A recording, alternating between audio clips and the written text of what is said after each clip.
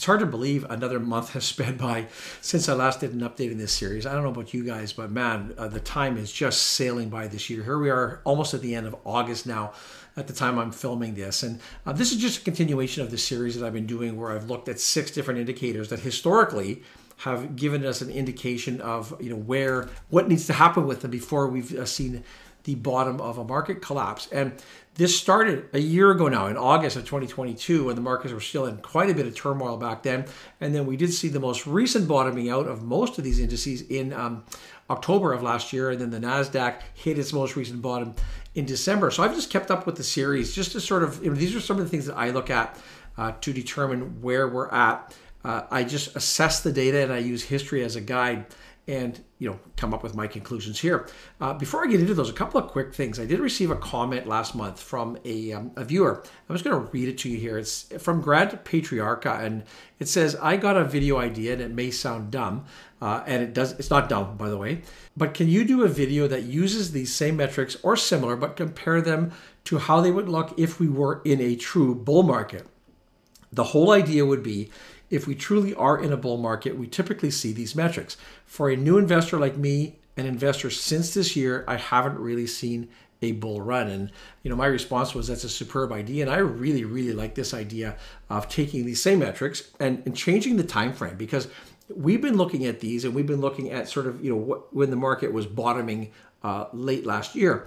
But what if we are truly in a bull market right now? How are these supposed to look historically? So I am going to do that. I've already started my work on that project. But a second piece to this as well, I know there's a lot of people who are watching who don't believe that we will see a further correction or that we are truly in a bull market now and that another drop isn't going to happen.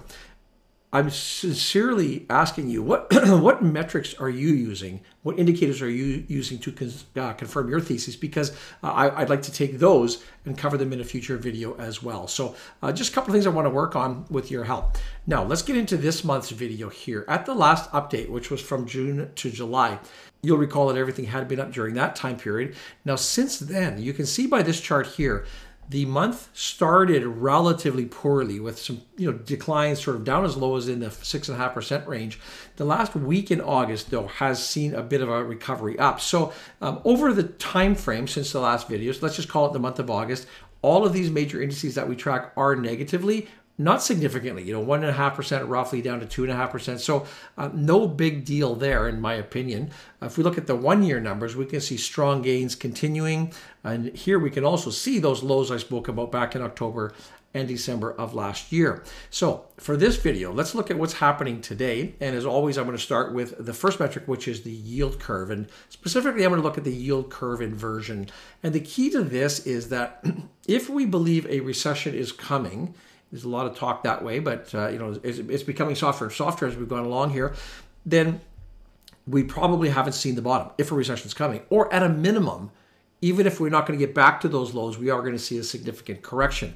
The inverted yield curve historically has been quite a good indicator that precedes a recession. So you put those sort of in a chronological order. The yield curve inverts, then we have a recession, which brings the market down, and that's something that, it's a logical thing. So we've been looking at these, and when we looked last month, we see the 2 yield curves that I'm tracking here, which is the blue line is the US 10-year 3-month, and the orange line is the 10-year 2-year. And both of these were in negative territory, as they have been now for quite some time. If we look at what's happened in the last month, we've seen a narrowing of those curves. Now, they are both still in negative territory, as you can see by the chart here, but we've seen quite a spike up in the US 10-year treasuries, over 4% now, and that has resulted in a narrowing of those yield curves, but still in negative territory. Now, the crux of this here is that curves typically will go positive, not just narrow, but they'll go positive before the market bottom if we use history as a guide.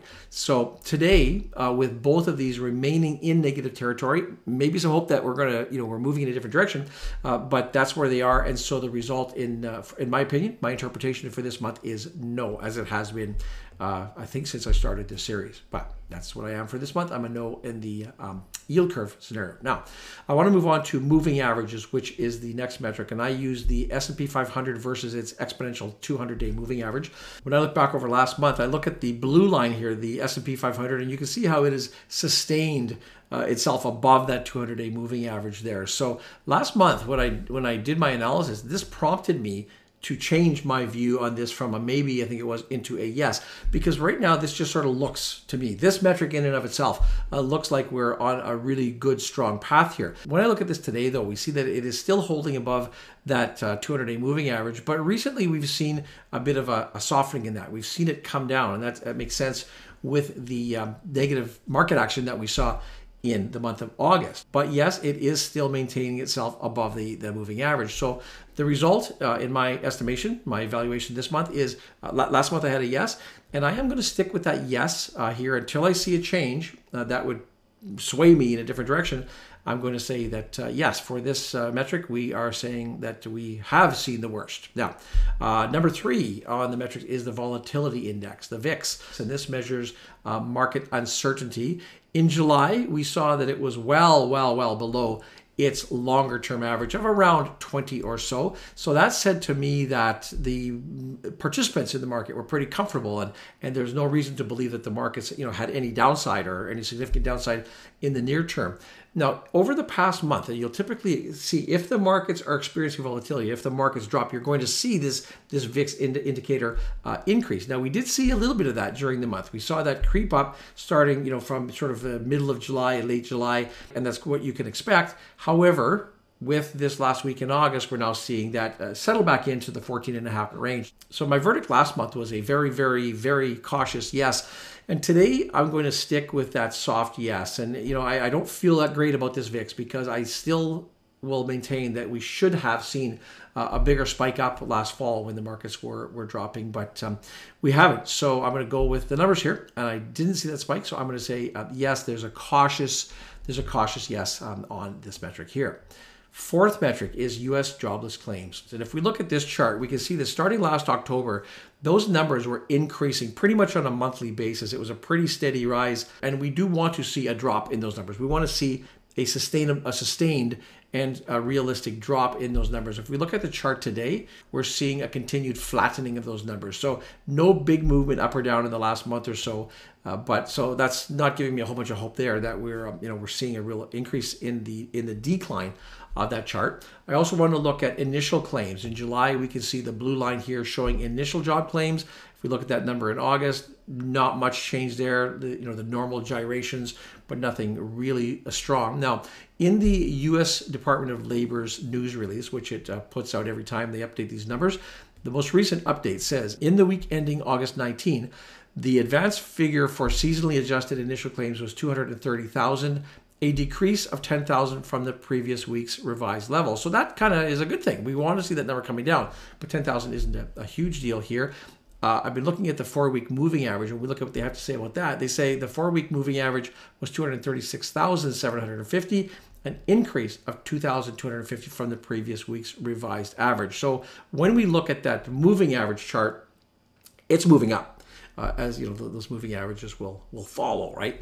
So my interpretation of this is that with those charts showing me what they are right now, last month I said I ticked it down as a maybe, and I'm going to stick with that right now. I really do want to see some decline. Well, I want to see movement either way to give me a stronger signal. So if the claims go up, that'll be a no, and if the claims go down, that'll be a yes. But I really would like to see some stronger moves there before. So I'm going to stick with maybe for this month's update. The fifth metric is the Baltic Dry Index, or the BDI as it's known. And when we look at what we saw last month, we can see that we were still trading in quite a range there.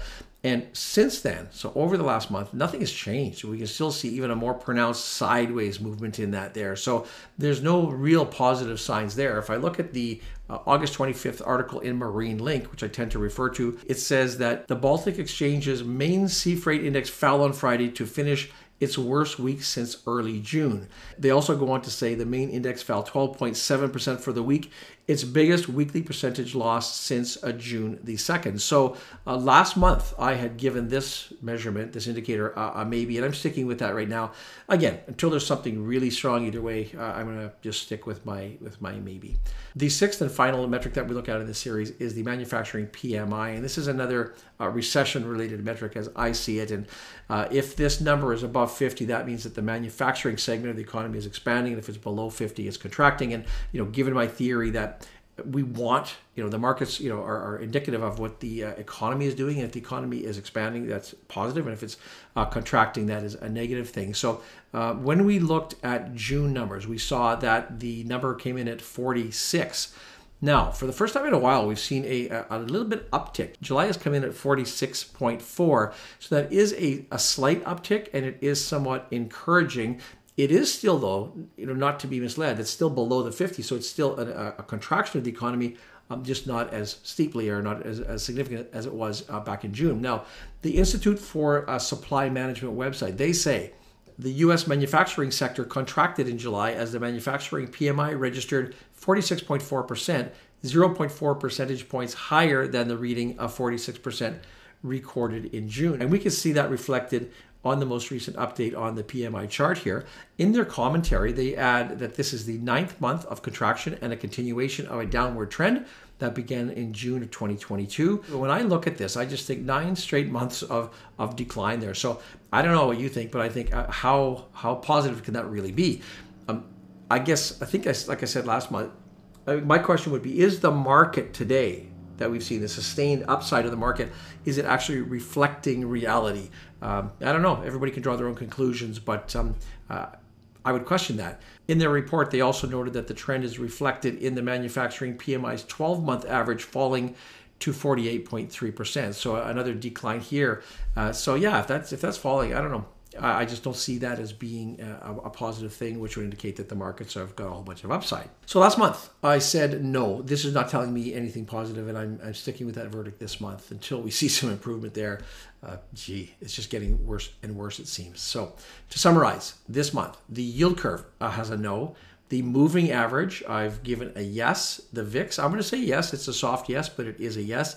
Jobless claims, I'm going to put at a maybe. The BDI, maybe. And the PMI, no. So when I sort of summarize those, I'm going to say I have 2 no's for sure, and then I have I put down here 1.5 yeses and 2.5 maybes. That might be cheating a little bit, but I've got definitely two yeses. One of them is very, very soft, and 3 maybes. I can maybe split the difference on that. So yeah, I hope that this kind of helps you with your evaluation of what's happening out there. I will ask you, what do you think? Remember I said at the beginning of the video, if you have a strong opinion, I'm really curious to know what metrics you're using, what your thesis is. There's still not enough here to convince me. And I will acknowledge again, it's not a very popular view. I know a couple of weeks ago, or a week and a half ago or so, the markets were dropping pretty significantly, and I think the sentiment shifted a bit there. But we're looking at this from a top-down view. As always, I will remind you: do not please rely solely on this information and go out and make any major investment decisions based on it. Use these metrics as sort of part of your bigger due diligence package. As I mentioned, on Mondays and Wednesdays, I do a news segment where I cover, trending business topics, things that I think you would be interested in as we go down this journey together. I will put a link in the playlist right here for you to watch. I'll remind you about our Investing Academy. There is a link in the description below. Thanks for watching this video. I look forward to seeing you in the next one.